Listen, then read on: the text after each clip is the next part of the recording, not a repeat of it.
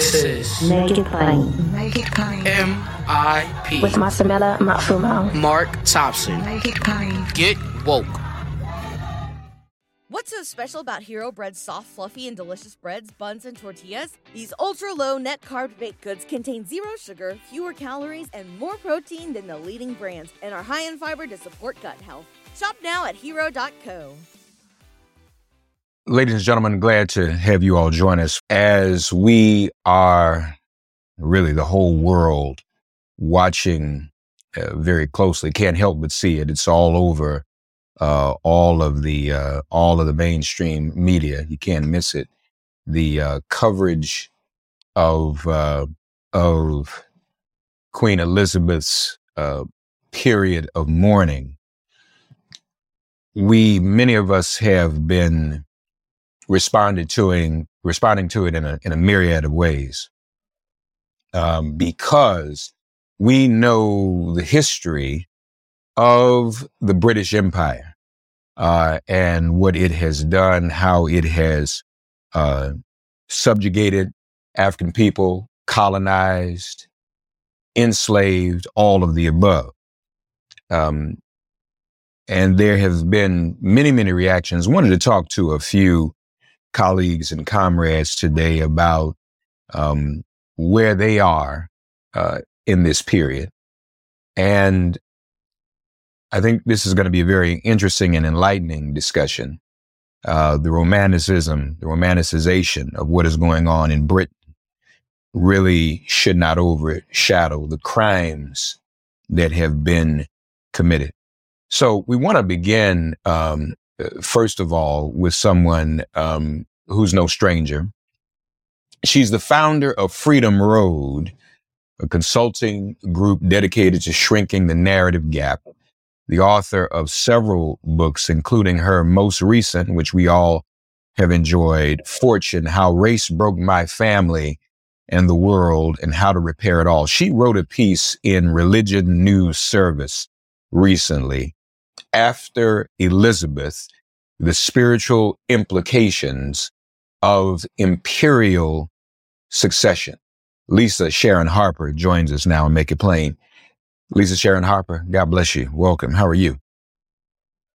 I'm doing really well. Thank you so much. It's really a privilege to be here and a joy to be back in conversation. And it's always a joy and enlightening to hear from you. In your piece, you talk about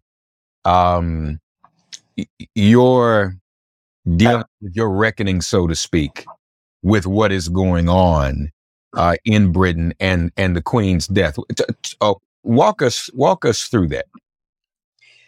So when I first heard the news with everyone else, I was watching the news in the morning. I turned it on, and immediately there was a sense of urgency that the Queen's health is not well, and you saw people in the royal family rushing to the Queen's side throughout that morning, and I just had a real sense, this is it.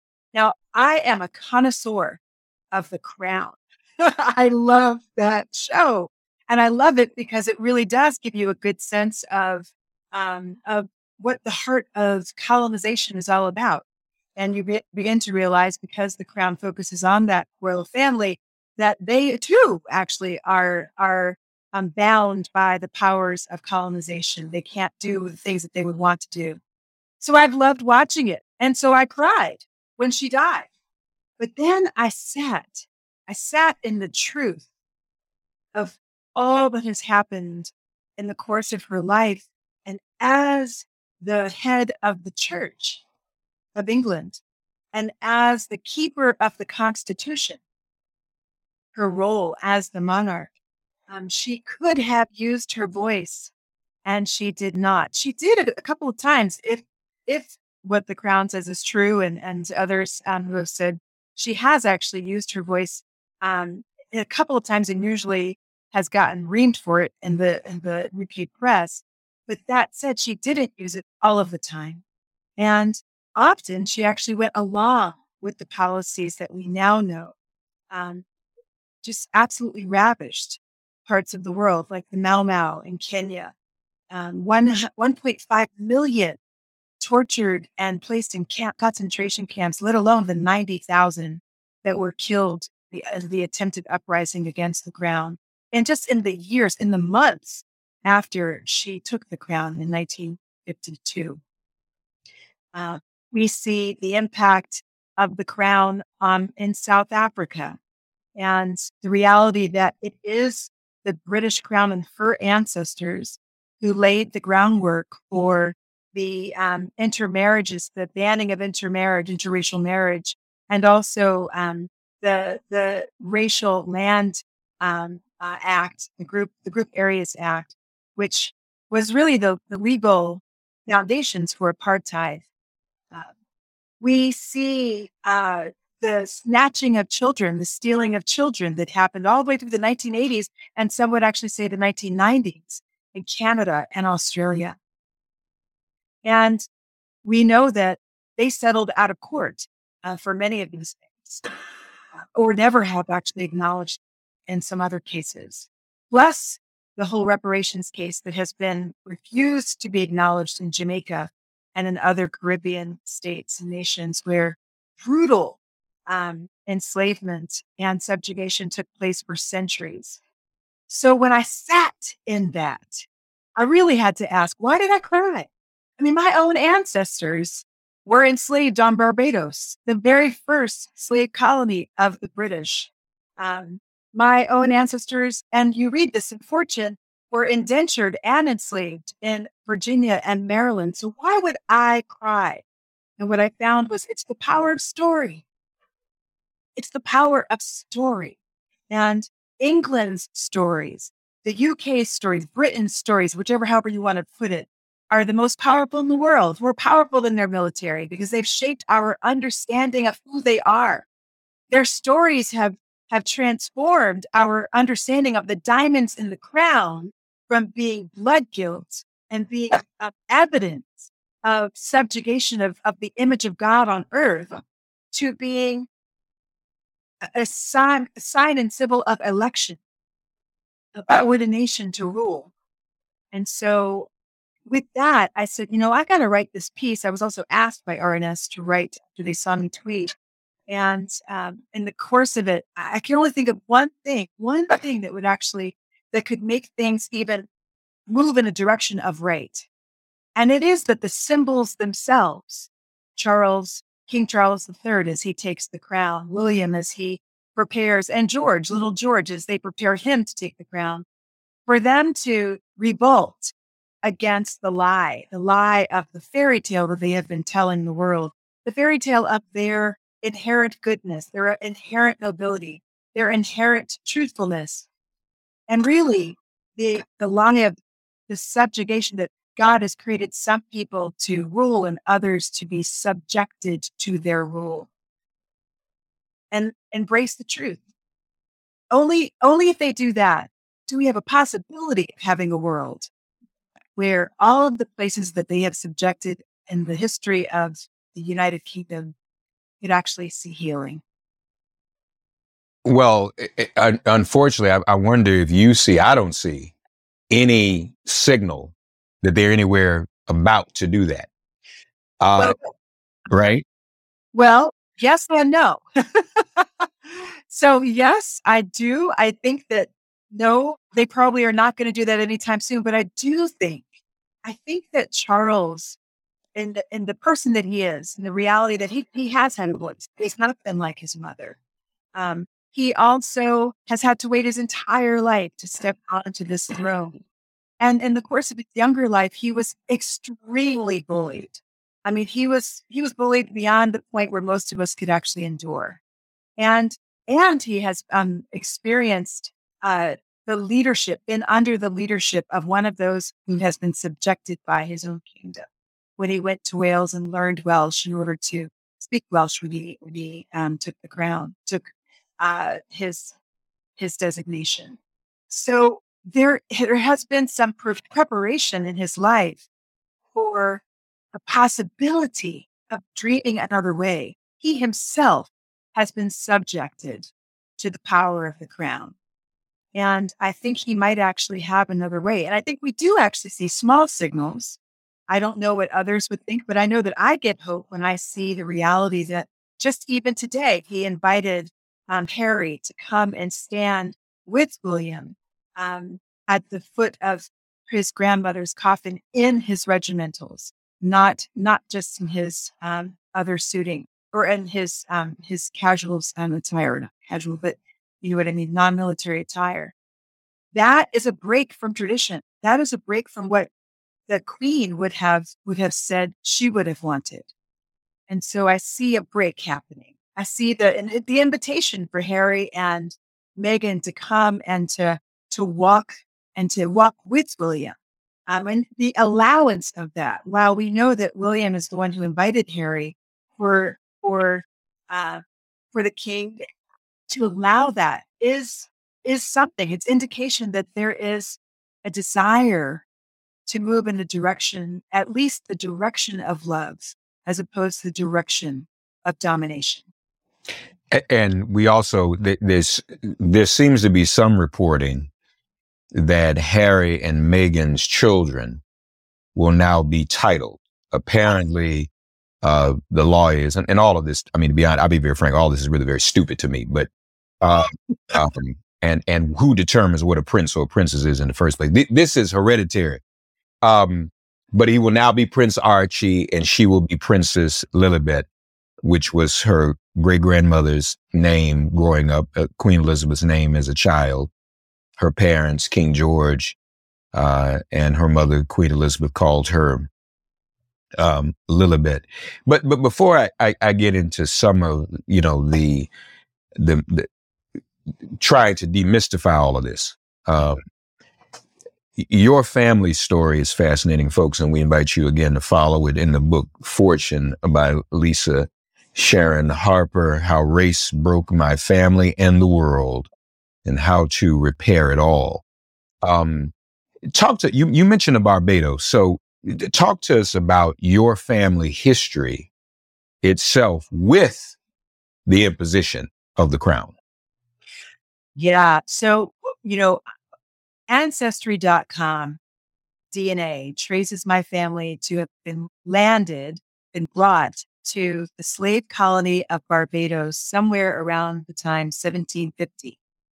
And what we know from the movement of our family's DNA through the islands, as Ancestry.com has traced it, is that within one generation, 25 years, our family had been sold into every island in the Lesser Antilles, every last one.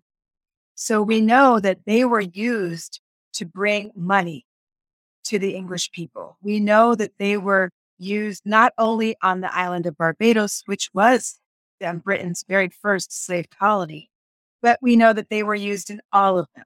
So our family, now that line of the family made their way through all of those islands, and now is actually solidly mostly in the United States, although there's still a huge contingent still in Barbados and in other various islands. They came into the U.S.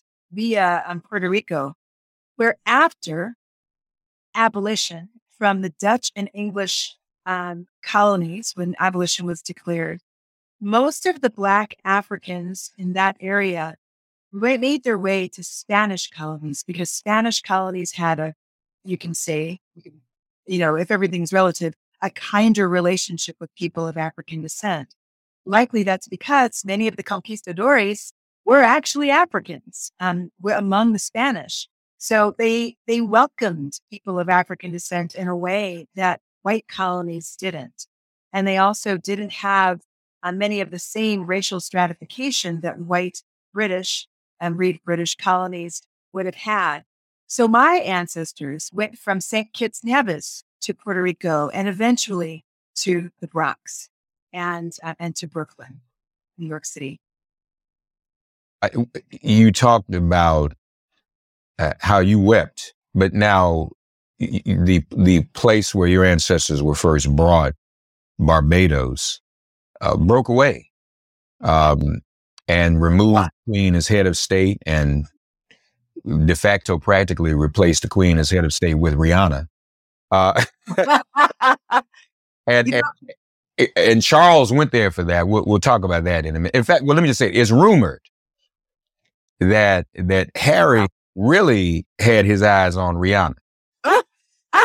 Well, I don't know all that back. Yeah, that's the rumor that's out there. That's just a rumor, folks. That's some of the gossip. Because he likes the sisters, and that didn't work out. But Charles went to, as someone who was ultimately going to become the head of the Commonwealth, went to Barbados for the handoff from his mother to Rihanna as Queen of Barbados. And how did you feel about that when that happened? Did that impact you? Did that strike a chord with you? Well, I have to say, one of the things that it still rocks me is to understand what slavery was like on the island of Barbados. That enslavement there was rough.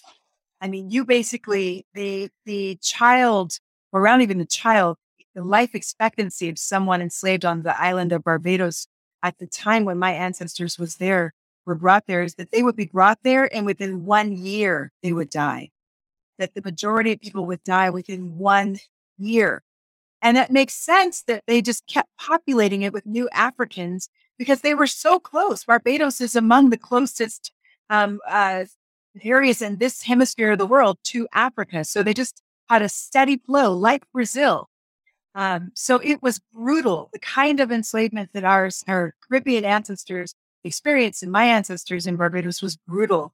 So when I saw Charles visit the island, and also when I saw William and Kate visit Jamaica, where is also another place where my ancestors were, and saw their reception there, I understood the protests. I understand, actually, the whole Caribbean uprising now that's happening, demanding reparation. And you realize that when the British left, they also saddled these islands with major amounts of debt, their own debt, and they made their debt price of the freedom. So they would not leave unless they could leave their debt as well. And that is just wrong. And on top of that, then of course they let people come into the UK and work, but they became second-class citizens in that society. So this impacts families. This impacts lives, futures, and possibilities for those families' futures. So it is only right and good. There is no other way to healing our world. There is not another way except through the way of telling the truth and then making reparation and restitution for the things that were stolen, the lives and possibilities that were stolen. There's no other way for us to find healing. So when Charles went, that was what went through my mind. You mentioned, and your comments are very similar to those of the attorney Melissa Murray, the law professor who's frequently on MSNBC. She did a whole thread. There is, I think it's best to use Du Bois' terminology, the double consciousness. Yes. The two irreconcilable strivings between being African and being, in his case, he was referring to America, but in anywhere in the European world view. What we are witnessing now is it's intoxicating. It's all of this is part of the marketing to create this fairy tale. Yes. So that we get caught up in it and we want to watch it and we can't turn away from it. It's wall to wall coverage as if there's no other news going on in the world.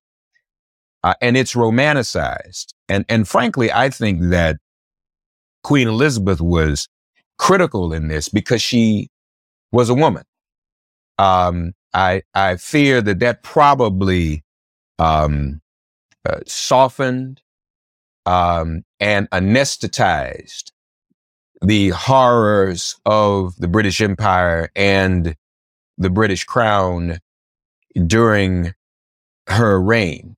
What are your thoughts about that? I mean, at some point we have to break away from this pathology, this psychosis, that this even she's the longest. We don't know who the longest serving queen is because we don't know how long our queens and kings served in Africa, many of us. So, and if we go back to Kemet and ancient Egypt, we know some served longer than 70 years and had more impactful reigns. So when people run around talking about the white queen serving longer than anyone else, that's probably not historically accurate.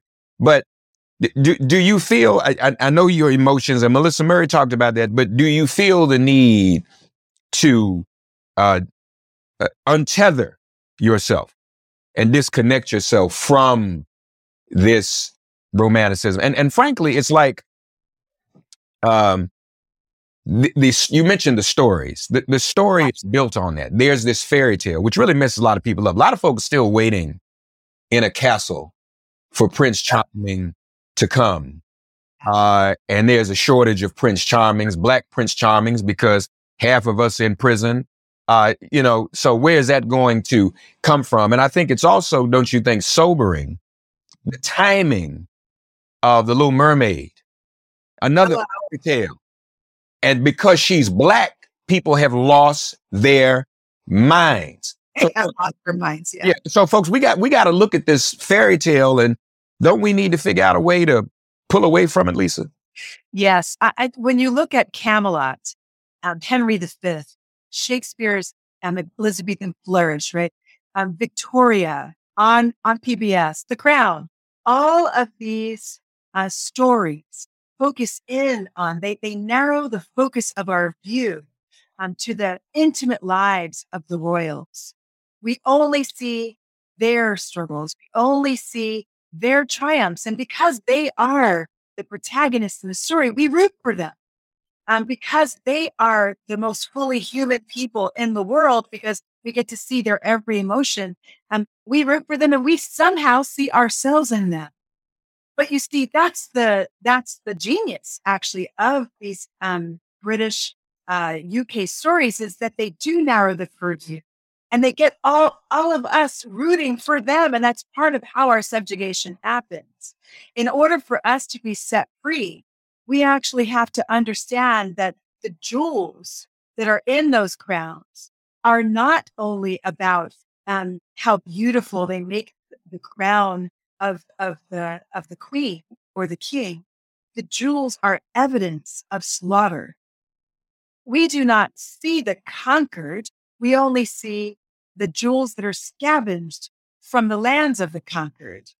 We do not see the shattered families, the gutted resources, the bloody brown and Black bodies. We see the prizes of war that are sitting atop the brows of the king and queen. We do not see the massacres and the concentration camps that have taken place on almost every continent, in Australia, in Africa, on multiple places, especially I'm thinking of Kenya and South Africa. We don't see the stolen children. What we see is the pomp and circumstance that in the show, The Crown, it was Margaret who said the role that the monarchy plays is to cover over the cracks. She said, what we do is we make it look like nothing is wrong. And that's our role. And the queen especially cannot glitch, cannot flinch, cannot let it be known that something is wrong behind the veil. Well, what they were talking about in The Crown was just the dysfunction of England itself, of the empire itself. But we also understand that the wallpaper has hidden their dirty deeds. And I'm not saying, I am not one that says we necessarily have to do away with the monarchy. I don't think it's my place as someone who's not from the UK to demand what their government should do. But what I do say is, if they are to be a part of the healing of the world, which they say they want, then it is not possible for them to continue with the stories. They have to bow to the truth. I think, though, with what's going on with the Caribbean nations, what's going on in other nations, all of the places that her government colonized, all places of color, including Australia, they're even considering removing her as head of state. The Jamaicans say to me when they're on this show, how do we raise little Jamaican girls to aspire to leadership and greatness when all the currency and money they exchange has a white woman on it. So that's important. But it seems to me that if there ever was an hour politically for a move to be made to abolish the monarchy. Now, right now, as we speak, folks, people are being arrested. Protesters are being arrested in the streets of London for protesting and demanding the abolition of the monarchy. The accession council that appointed Charles just once again showed this is not a democratic type of thing. If there was ever an opportunity, and Lord knows, I mean, even amongst white Britons, they aren't in love with Charles and Camilla. They feel Charles and Camilla killed the one that they wanted to be queen. The public did. The one they call the People's Princess, Princess Diana. So if there ever was an opportunity, and I don't know, Elisa, I don't know that this opportunity shouldn't be seen, because here's the other thing that's intoxicated, as Margaret Thatcher said, it's papers over the truth. This here really does not have any power. They have very limited power and authority. It's symbolic, and it plays, it is an intoxicant. And somehow in this capitalist system, we still, it's as if those of us sitting, all these people walking through the line to go see her don't have a dime. None of these people got a dime. Look at all these people walking through, y'all broke as I don't know what, doing bad. Inflation ain't just in America, it's all over the world. But they lined up to see a woman worth over $1 billion laid out. Not getting credit. They know how to lay folk out now. I never seen a Jaguar hearse before. Right.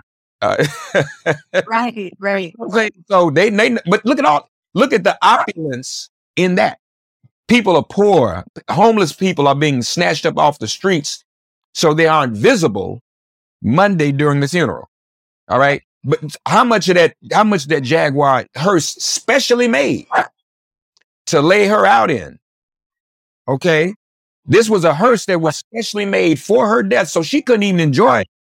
I never heard of somebody having something made that they can't even see when they're gone, unless they're looking down from glory.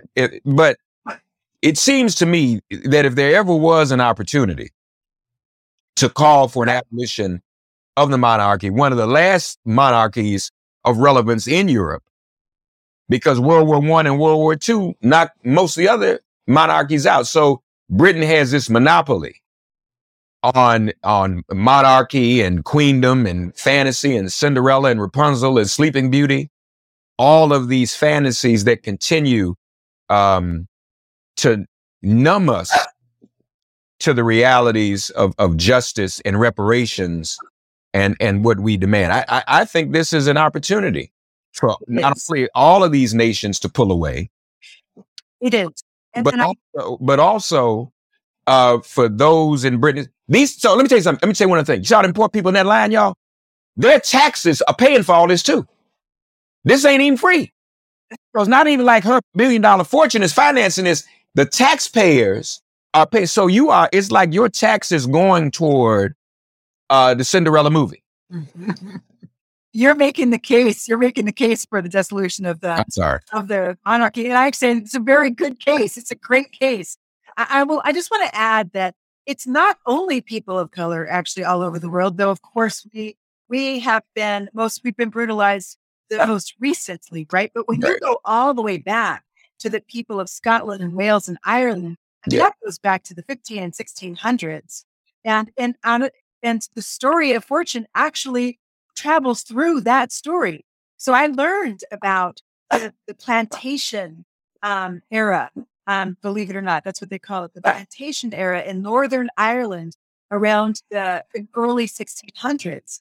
And that's when they had already taken hold of Scotland, and they then conscripted Scottish people to go into Ireland and claim their lands, and especially Northern Ireland around Belfast, and plant plantations there and be the ones who actually then were the overseers of that land. Yes, they did. The Scots did.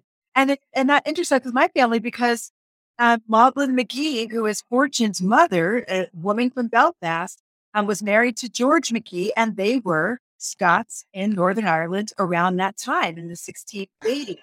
And they came to America after a huge uprising of the Irish there. So I've heard, with ears to the ground, that the Scots are saying it's time to leave the Commonwealth. The Irish have been saying it for a long time. The Welsh have been saying it for a long time. So I think that what England and Britain must do is it must ask the question, how is it possible for them to find strength in their own 2 feet, but also coming to the table with other nations as equals, as collaborators, not peace through domination, but rather peace through collaboration. And that would be a major shift.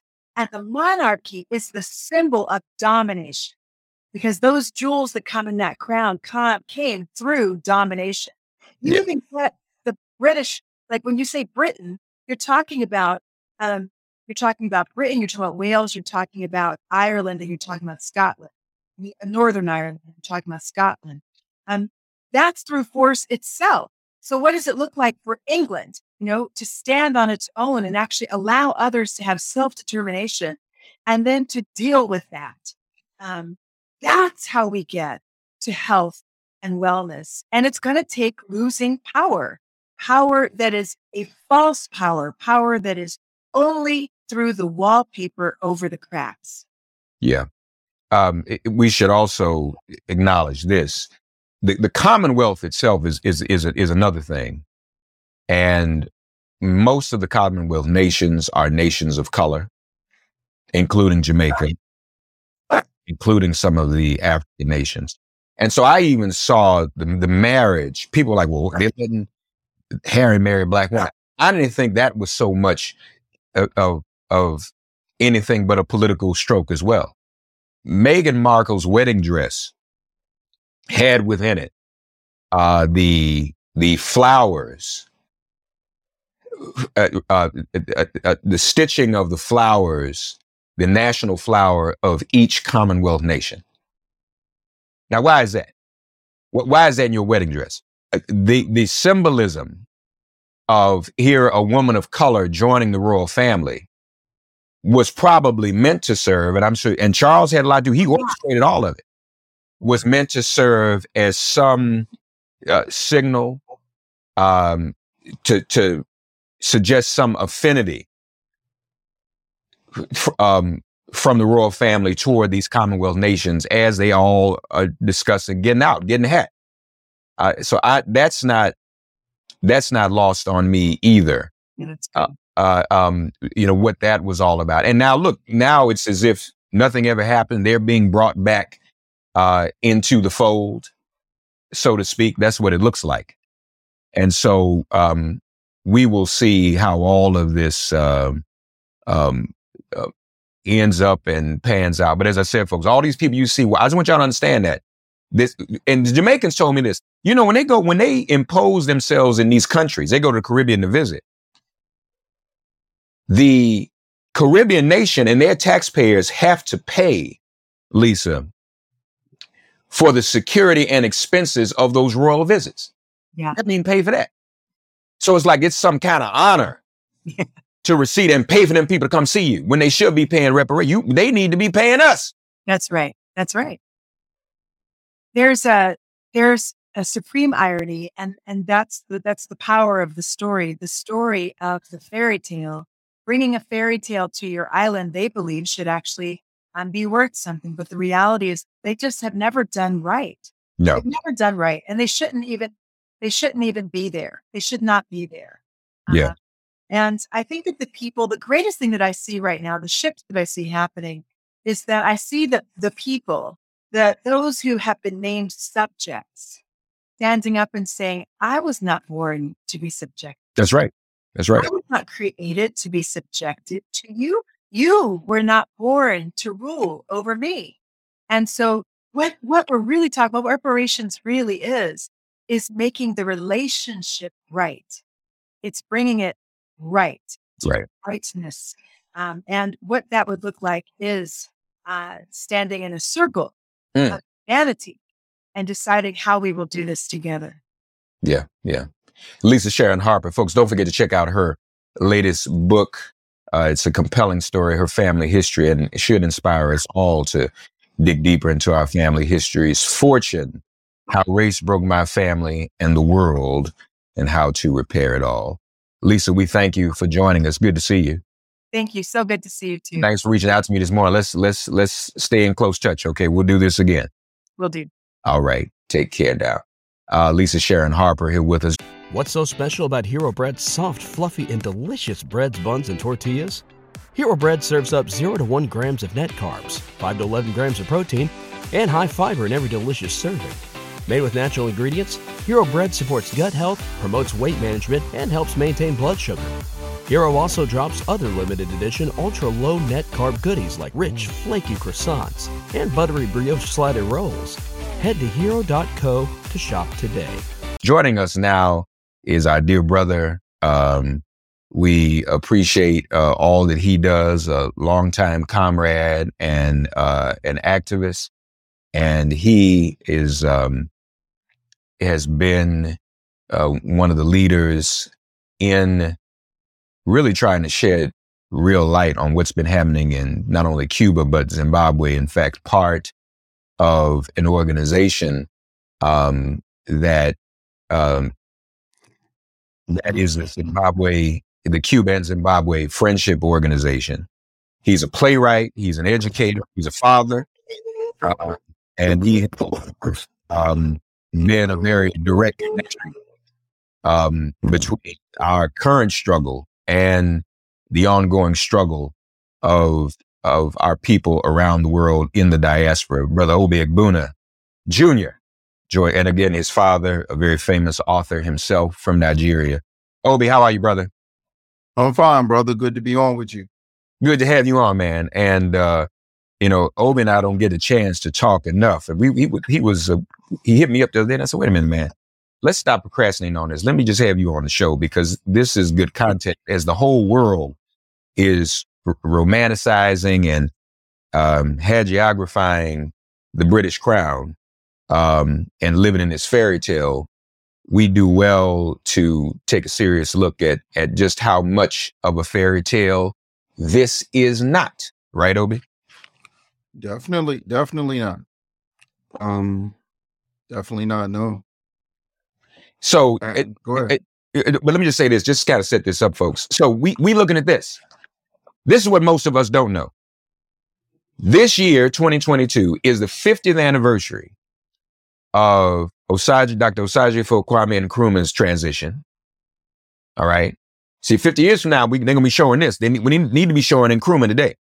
It is also the 100th anniversary of the birth of the centennial of Ahmed Sekou Touré. And so Obi, give us some context here why our history, our Black royalty should be amplified rather than just this queen. Well, first of all, it's always an honor to be on with you, and we thank you for your consistency in our struggle. As Brother Kwame Touré taught our generation, we need more war horses, not race horses. So you've been on the trail for a long time, so it's always an honor to be with you. It comes down to where we fall on the spectrum, brother. If you're Jay-Z, if you're Beyonce, if you're Oprah Winfrey, if you're the Obamas, you're crying a river, as Sam Cooke used to say. But if you're those children of Africa who've embraced your historical responsibility to fight to reclaim what is ours, then this is just a day in the life. So this is cultural warfare at its finest. And since you mentioned Ahmed Sekou Touré, we thank you for that. Let's use his definition of culture. He said that culture is the sum total of spiritual and material values obtained by humanity throughout its history. And Osagyefo Dr. Kwame Nkrumah always talking to us about the process of decolonization. What that means is waging this war on a daily basis. And if this is a situation where we are focusing on what we embrace, what we reject, what we celebrate, what we do not celebrate, this is how we come to look at it. Looking at this through the eyes of an African, One who knows the struggle in Africa knows that in 1957, Osagyefo for Dr. Kwame Nkrumah and the Convention People's Party, through a positive action campaign, what we call nonviolence in North American borders, they took power from the British colonialists. That same year, Queen Elizabeth II takes control of the King's African Rifles. Many may not know what the King's African Rifles are. The King's African Rifles was a military process where indigenous people of any nation that the British colonized, they would assemble some of the people who are indigenous to that land and train them militarily to fight against the resistance, where armed struggle was the case. One of the most celebrated armed struggles in the history of modern Africa is the struggle in Kenya, led by the Land and Freedom Army, commonly and affectionately referred to as the Mau Mau. The King's African Rifles were Kenyans who fought against the Mau Mau on the battlefield. One of the most controversial heads of state in modern African history is Idi Amin. Even though Idi Amin was known for telling the Queen to take her glove off when she shook his hand because he too is royalty, Idi Amin was a member of the King's African Rifles. As a matter of fact, when the president of Uganda, Milton Obote, he was propositioned by the United States and he was propositioned by the Kenyan government to start a program to train trade unionists in his country. And they found out that their program was connected to the International Labor Solidarity Center, which is now autonomous of the AFL-CIO, but was the global component of it, which we found out later on in life was affiliated with the CIA. Obote terminates that program. The CIA and British intelligence help Idi Amin overthrow Obote. So we're going to discuss this. We have to discuss the King's African Rifles. As you know, I have the honor of being the first U.S. correspondent of Zimbabwe's national newspaper in the country's 42-year history. Part of focusing on his queen is focusing on Cecil John Rhodes and the British South African Company. We're talking about a culture beyond a figure, beyond an image, a culture, a way of life. And as we know, they're terrorizing our continent, raping our continent, plundering our continent, conquering land, and stripping us of our human and material resources. This is not policy related. This is not law related. It represents their culture. So as long as they embrace that culture, our culture of resistance will push us through. And the Queen was the Band-Aid to divert attention away from those atrocities. So as we celebrate Nkrumah's transition this year, we also know that on February 24th, 1966, at the same exact time that Dr. Martin Luther King and the Most Honorable Elijah Muhammad had their meeting of the minds at the palace in Chicago, the Nkrumah was overthrown en route to Vietnam to present a proposal to end the Vietnam War. So Muhammad Ali just wasn't stripped of his belt. The Student Nonviolent Coordinating Committee was not under a more intense radar, being the first organization, but Nkrumah comes out against the Vietnam War. So these things are very important to talk about, and we cannot let these events divert attention away from not only how Britain ushers in settler colonialism. Anytime we talk about the Queen, we have to talk about the birth of Zionism, because you cannot talk about Zionism and not talk about the Balfour Declaration. In 1914, Lord Arthur Balfour sets the diplomatic wheels in motion for, in 1948, Israel to be born. So if we're going to focus on the logistical work that Ralph Bunche did, looking at it through African eyes, if we're going to focus on the fact that Harry Belafonte used to sing a song the same way Ray Charles sang America the Beautiful, he used to sing a song called Hava Nagila. And that song was celebrating the Balfour Declaration. And Mr. Belafonte brags that he did more to popularize that song in U.S. borders than any other artist. So you cannot talk about Britain and not talk about Zionism. You cannot talk about the Queen and not talk about colonialism, especially the violent expressions of colonialism in places where we had to take up arms. And even if you're looking at the world globally and you're not looking at Africans, the people of Malay fought for 12 years against the King's African Rifles. And for those of you who have accepted the amputated narrative of the African experience and you only deal with North America, the King's African Rifles are the complement of the Buffalo Soldiers. What do we know, OB? Because I think there's probably a lot of revisionist history on this subject. the Queen going to Ghana and dancing with President Nkrumah. What do you know about that? She went there because what was happening was they were just trying to test the waters with him. He first showed up in an FBI document when he started the African Student Union before he came to Britain.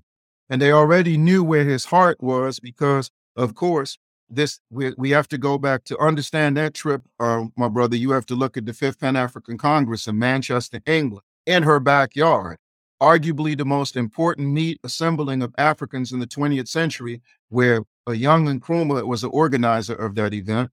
A young George Padmore was an organizer of that event. Nnamdi Azikiwe was there. Paul Robeson and his wife, Eslanda Robeson, were there. It was Du Bois' swan song. It was his last Pan-African assembling of that magnitude, him being involved in every one of them from 1900 to 1945. So they were trying to check Nkrumah's temperature. And so when they watched the Positive Action Campaign in 1957 in Ghana, and him saying that it's meaningless unless all of Africa's free, then you look at the fact that from 1957 to 1960, 35 nations get their independence, the most rapid swing towards peace and progress in modern history. Even though President Obama told you that Arab Spring was, he's wrong there.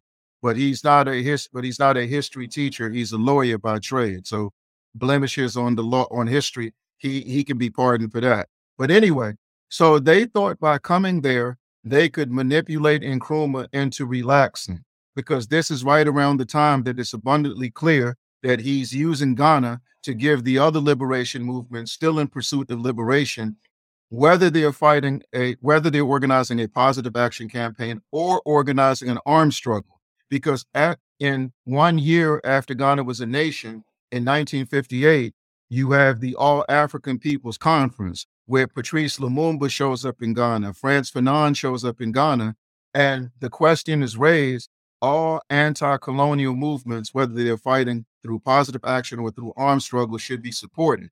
And when you get the book Class Struggle in Africa, he chronicles all the liberation movements who have offices and operations in Ghana. And this is in conjunction with the strategy that he put in place to set up a repatriate community of organizers. So this is how Julian Mayfield comes to Ghana, Maya Angelou comes to Ghana, Tom Thielings comes to Ghana, W. Alpheus Hinton comes to Ghana, and that was the idea of Shirley Graham Du Bois. So the Queen's trip to Ghana was set to counter that, but she also made, brother, 19 other trips. She visited the African continent 20 times, and she had interaction with many of the key U.S. presidents. So if you look at U.S. history in relationship to the Queen, and then we look at Britain's Africa policy, which we don't look at enough. At the moment, a country that you and I both love, Eritrea, just got the sanctions lifted on them 2 years ago. The sanctions on them were imposed because the British government put out a lie on them that they were harboring terrorists from Al-Shabaab. And this is at the same time that Eritrea is the only country in Africa at the moment to have free education and free health care of our people. And right now, the Biden administration is pushing for regime change in Eritrea. So these are things that we have to watch very closely. And the fact that even though President Mugabe was knighted by the Queen way back in 1994, that was a test because she knew that Britain had failed to honor the Lancaster House Agreement, that between 1980 and 1990, Britain and the U.S. would put up $5 billion so the white commercial farmers, the Caucasian colonial farmers of British and Rhodesian ancestry could relocate. They would no longer have the farm the size of half of Harare or half of Kwekwe or half of Kigoma or half of Mondoro and Gazi in the 10 provinces in Africa.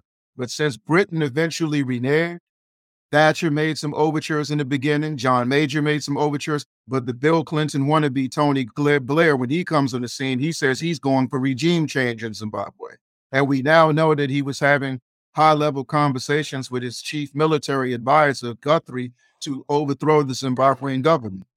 So these are the things that the Queen has always been used to cover up. So anytime she sets foot out of Britain, to set foot anywhere in Africa, It is to divert attention not only from the atrocities of settler colonialism, but neocolonialism. And since we've been under neocolonialism for 3 decades now, whether you want to look at Mobutu's reign of terror in the Congo, Houphouët-Boigny's reign of terror in Cote d'Ivoire, Bokassa's reign of terror in the Central African Republic, British colonial culture has played a very central role in that process. And we should not allow her death to divert attention away from any of us.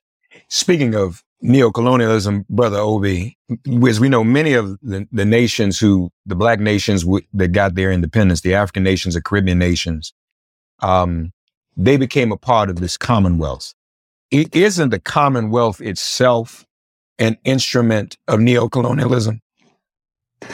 The best example is when Zimbabwe reclaimed their land in 2000. They suspended Zimbabwe from the Commonwealth, and Zimbabwe eventually withdrew. So powerful is this Commonwealth. Thank you for bringing up the Caribbean, Brother Matsumela. You're very sharp geographically. Isn't Cuba in the Caribbean? Yes, sir. How does Cuba have observer status in CARICOM? They're in the Caribbean. To say that Cuba is not part of the Caribbean is like the colonialist narrative of Africa that says that Egypt and Algeria and Morocco and Libya and all of North Africa really isn't part of Africa. It's just a technicality in terms of geography. But because of British pressure, this was Britain's way of showing support for U.S. imperialist policy on Cuba. They have intimidated those countries into not allowing Cuba to have permanent status, which is inextricably linked to the fight right now, Brother Matsumela, and listeners and watchers and viewers. If you don't know this, there's a growing tide saying that Israel should not have observer status in the African Union, which they have. And that is necessary to raise. But guess what? Of the 55 nations in Africa, Israel has embassies in 47 of them right now. So this is an extension of Britain's manipulation, Britain's influence, their diplomatic influence, their political influence. What does the United States have to do with Zimbabwe? Why is the United States imposing sanctions on Zimbabwe? As everyone in Africa has said, the Zimbabwean dispute is a dispute between an independent sovereign nation and their former colonizer, a bilateral dispute. So that's between ZANU-PF and the Labour Party of Britain and the Conservative Party of Britain and the M16, the intelligence agencies, the BBC, and every apparatus at the disposal of British colonialism that wants to make neocolonialism, enforce neocolonialist policies on Zimbabwe. They created an organization in 1999 called the Movement for Democratic Change, which was financed by the Westminster Fund for Democracy, which is nothing but the British and U.S. government. And this is part and parcel of Britain and the United States and the European Union bringing this to people who focus on the ballot. They've been telling us in Africa, Brother Matsumela, for the last 30 years that the one-party state is undemocratic. I'm Nigerian. So if Igbos and Yoruba and Hausas are all in one party because they see themselves as African first, that's not democratic. But for you to be able to take parties that you created outside of Africa, give them life on the ground in Africa, who only exist for regime change, if we allow them to function on the ground, that's how we're supposed to show we're democratic. Lastly, on this point, they've been telling us that we are politically backward. We are politically primitive. So the National Endowment for Democracy, the National Democratic Institute, and the International Republican Institute, Brother Matsumela and listeners, was created in 1983 in the Queen's backyard after Ronald Reagan gave a speech to the European Union Parliament saying, think tanks like this must prevail in order for us to win the Cold War. So they've been monitoring elections in Africa since 1983, saying they're trying to make us more democratic. How many women presidents have we had? Ethiopia's got a woman president right now. Malawi had a woman president. Of course, Ellen Johnson Sirleaf in Liberia was president. We've had A lot of women prime ministers. What is called South Africa even had a woman president for 24 hours. How many women presidents has the United States had? Colombia has now their first African woman vice president.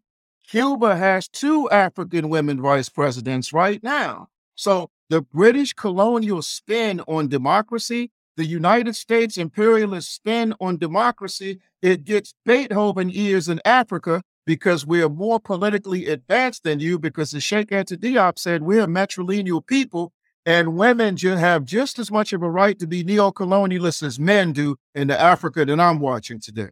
I'm not saying we embrace these women, but it verifies the fact that our people are politically mature enough, culturally tolerant enough to let a woman be at the helm, the same way we let women queens. And lastly on this, what their biggest fear is, since we're talking about the Osage book, he said that capitalism finds its ancestral roots in feudalism, communalism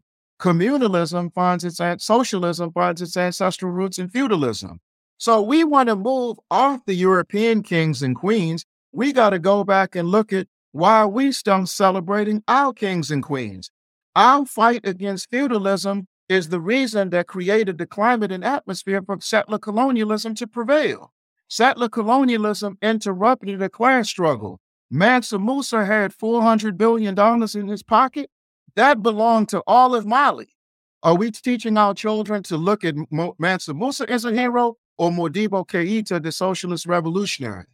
And I can say this to so-called U.S.-born Africans because a lot of you, your first exposure to Africa was through great kings and queens of Africa, through Ebony magazine, which Anheuser-Busch financed, but the great John Henry Clark did those historical layouts.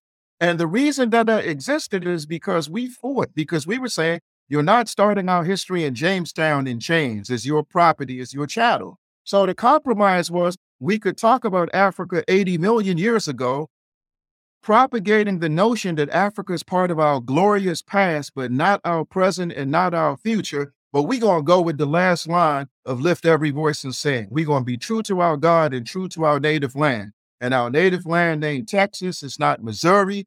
It's not Cuba. It's not Bolivia. It's not Jamaica. But at the same time, as true daughter sons of Africa, all 55 nations in Africa must embrace the 45 million Africans in the United States, the Africans that have been in Australia for 80,000 years, the 200 million Africans in India, the 100 million Africans in Pakistan, the 100 million Africans in Brazil.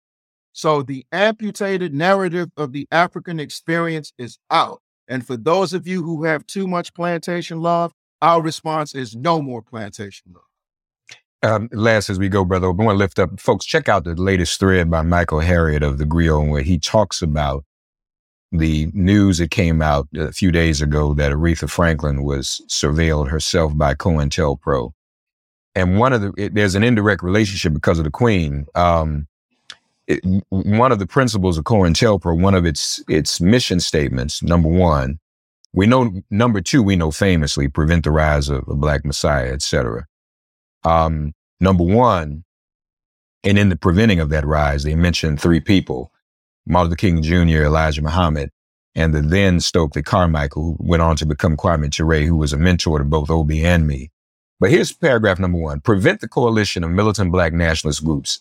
In unity, there is strength, a truism that is no less valid for all its triteness. An effective coalition of Black nationalist groups might be the first step toward a real Mau Mau.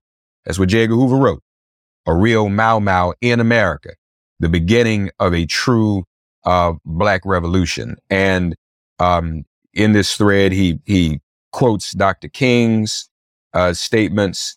The masses of people are rising up, Dr. King said, and wherever they are assembled today, whether they are in Johannesburg, South Africa, Nairobi, Kenya, Accra, Ghana, New York City, Atlanta, Jackson, or Memphis, the cry is always the same. We want to be free. Dr. King was speaking out on us coming together. Medgar Evers, when he lived in Mountain Bayou, Mississippi, you should see this thread, and Michael Harriot on Twitter. He started there the formation of a Mau Mau group based on the other Mau Maus in Kenya. This was going on in Mound Bayou, Mississippi. And lastly, one of the reasons that Aretha Franklin was was under surveillance, her father was helping to finance these movements. There were African leaders coming to Detroit to meet with the Reverend C.L. Franklin. And so this was the power of this movement. There was some Pan-African unity coming together. And what we're witnessing now is the counter to that. And we have to be very, very careful we don't get caught up in the romanticism and the fairy tale and the distraction. Obi, I got to go. Final thoughts. Well, the final thoughts, I'm glad you brought that up because a few years ago, through the Mass Emphasis Children's History and Theater Company, we had some children do a mini documentary saying that our actors and actresses should not play police officers, should not play military officers, and should not play intelligence agents until the policy changes.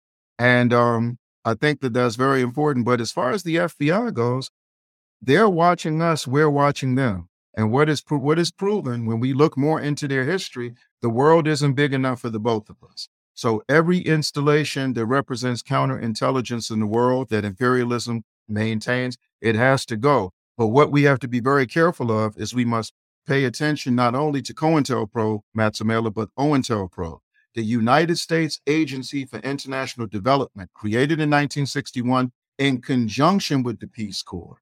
And when we talk about the Peace Corps, to compare the Peace Corps and the CIA, or to say they're different, that's like saying the White Citizens Council and the Ku Klux Klan are different. And interestingly enough, bringing Guinea into this as we go, John F. Kennedy sent Harry Belafonte as an emissary of the U.S. Peace Corps to go meet with Ahmed Sékou Touré. And as a result of that conversation, Guinean dancers and drummers started coming to the United States. That's why African dancing and drumming is so popular all over North America, because the Guinean Revolution was the first revolution to tell their story to the world in ballet. And that's why we did the play that we did this year, Ready for the Revolution, celebrating Ahmed Sékou Touré and Abale Kamara. So we can talk about the atrocities of the FBI, the CIA, the police, but we must not let them police us anywhere in the world, number one. But number two, every time we protest their atrocities, they reinvent themselves and recruit our people into their ranks. These STEM programs that are all over the public schools, if you look at who controls the STEM industry, it's the military, it's the police, and it's the intelligence community of North America. So our children are going to be working for them. And if they're entrepreneurs, they're going to be having contracts with them. So that if we're saying smash them and defeat them, we must break ties with them all together. Thank you, Matsumela. Thank you so much, Brother Obi. Good to see you as always. Folks, again, from that Michael Harriot thread, August 16th, 1968, Memphis, Tennessee, the Reverend C.L. Franklin, Aretha Franklin's father, was quoted as saying, England has degenerated from a first to a third-rate power. Even then, England was being called out for her contradictions. Joining us now from the Advocate Network from Jamaica, Professor Rosalie Hamilton. Dr. Hamilton, sorry to keep you waiting. How are you today? I am doing very well. Wonderful, wonderful. So what's the latest? Last time we talked, y'all, and you all been talking about this for a while, removing the Queen as head of state.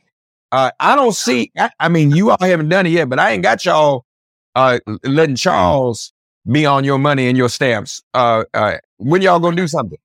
Well, I can only say that the death of the Queen is now escalating the energy and the commitment and the fervor to put an end to this old colonial anachronism. I mean, it's time. We've already expressed our impatience earlier this year when the royal visit of William and Kate. And this death has really just given more energy and more life. So we will be pushing.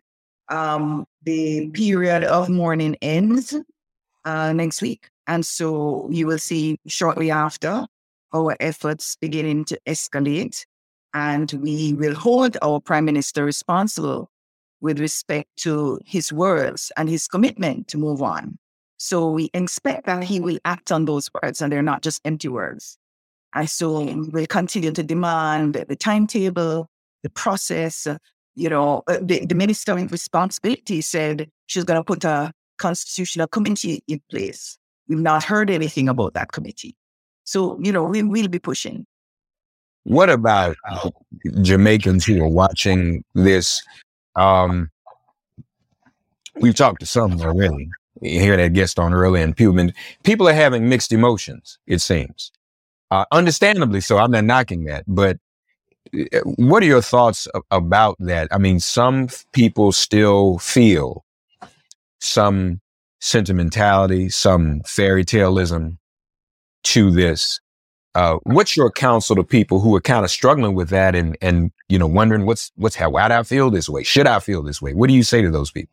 Well, first of all, I'd say I understand the feeling, and to say let's begin to look at why many of us grew up, and I think this is much more so for the older generation, my parents' generation. They grew up with a very benign, positive image, fairy tale image of a queen who took care of us, at that time. And remember, we were still a colony.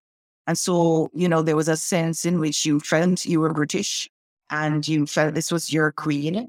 And there was a really deep emotional connection. In fact, if you listen to the early pioneers who went to England and fought the war, but also went to England with respect to the Windrush generation, you'll hear them talking very fondly of that early experience. Now, of course, once they got to England and they experienced firsthand racism, that was a wake-up call. And so attitudes changed. But for those of us who are still in Jamaica, especially from that generation, it's a real emotion. And I want to add, we've all lost, many of us anyway, have lost our mom, our grandparents, and so on. So we certainly respect the loss of a life. And I think, however, we should separate the emotion we may have for an individual and to look at the institution that individual represents. And I think in that way, both emotions can play out, an emotional and more importantly, a very practical activist reaction to a definitive move to ending the legacy of that institution, the imperial relationship we continue to have today. And I think it both can coincide, and they do. I've met individuals who feel mourning a loss of a life and an emotional connection they have as a result. But they also understand the urgency to end this monarchical arrangement. And there's also this issue of reparations. And we know some nations like Barbados have removed the monarchy as head of state, but reparations, that's an even bigger issue and a bigger ask. Give us an update on where that process is and the movement around reparations in Jamaica and the thinking. Okay, so across the Caribbean, there are a couple of countries, including Jamaica, that have established a reparations committee. And so the lead set of activities, the work is being done largely through those committees in a very organized and structured manner led by the CARICOM Secretariat. Now, we, through our advocacy, provide support, and we support their work. And that work continues with deeper engagement with civil society, citizens in our country, so that we can better understand what exactly is on the table. So there's that discussion and debate that has happened, that is necessary, and that is in fact taking place among citizens in the respective countries. So we lend support to that effort. But our focus in Jamaica through the Advocates Network is essentially on this move to become a republic. And we feel very strongly that separating ourselves from the institution of the monarchy, removing the monarch as head of state, is one very important step, but it is not the only or even the most important step. The key set of activities is linked to how we remove the institutional legacies of the colonial process and all the atrocities that went with that are embedded in our educational institutions, in our legal structure. For example, our final court of appeal is still in England, the Privy Council. It's embedded in our health. We continue to suffer, chronic diseases and so on as a result of the poor intergenerational diet that we've had, and a range of other institutional legacies that we have to root out. And what requires a governance arrangement, a decision-making process, it's the voice of the Jamaican people can be heard. And so we're engaging actively in constitutional conversations, pushing for the strengthening of other legal and policy arrangements that can strengthen the voice of people, and ultimately pushing for a society in which the Jamaican people are sovereign and not the monarch. Now, to break that down for us again, a couple of areas you mentioned, the Privy Council, which folks, now we saw this cast of characters during the accession ceremony of King Charles. So I want to be sure I understand this correctly. This Privy Council still holds some sway over power and decision making in Jamaica? It's not just some say. It's our final court of appeal. That's the final place Jamaicans get justice. I mean, let's start back a little. All of this is rooted to a time when people in England went to the kings and queens at the time for justice. And that was the era of absolute rule by the monarchy, when the views and opinions and whims of the monarch could lead to the loss of your life. I don't like you till go to Dallas, kind of, that kind of rule. And so over time, Britain itself moved away from the Privy Council to establish their own House of Lords and different arrangement, separate from the monarchical arrangement for their final justice. That's kind of how absurd this arrangement is. So that there are a few countries like Jamaica who today, the final appeals is external to our country. It's an external jurisdiction. It's a place where you have to have a visa. And if you can't find the financial resources to go on a plane, hire a lawyer, and defend your case, then you can't get justice. Not at the final level of our judicial system. One other thing you mentioned that always intrigues people, I was saying it earlier before you came on, when William and Kate came to Jamaica to see you all recently, to see the country, to tour. I think you were telling me before, the taxpayers had to pay for some of that, right? And taxpayers had to pay for security and other things, right? And the taxpayers, the Jamaicans, didn't invite them to come. Absolutely, did not invite them. Absolutely so. And so the same is true for the king. The king can choose to come when he wants. And importantly, it's one thing if you come as a visitor, we welcome all visitors and tourists to Jamaica. But when you come and you expect that the business of the people of Jamaica gets shifted to the side when the highest levels of our government now has to find time to meet and engage and to do whatever they want done at any moment in time. Part of the outrage that many of us felt was that the royals came during a COVID pandemic, and time when our children were not able to go to school, massive learning losses, and time when we were also struggling with the weakness of our health system, and a range of other businesses are closing but still are unable to open. And they walk into our country and expect us to be dutiful subjects and to respond to their whims and fancies. No. That's not acceptable in the modern world. If we feel that we are as equal as they are, we struggle and fight for a world in which basic human rights are equally guaranteed to all, and where there's no first class and second class citizens. And we in the words of Haile Selassie and Bob Marley and others, where that philosophy that holds one race superior and another inferior can be permanently and finally discredited and abandoned. That's what we're working towards. And again, as you alluded to, if there was ever an opportunity to do this, it's now. Let's face it, King Charles is hobbled. Some people are seizing this opportunity, even in Britain, to talk about the abolition of the monarchy. I think, while some may have embraced the Queen, even as an elderly woman, Charles and Camilla are not as beloved, probably never will be.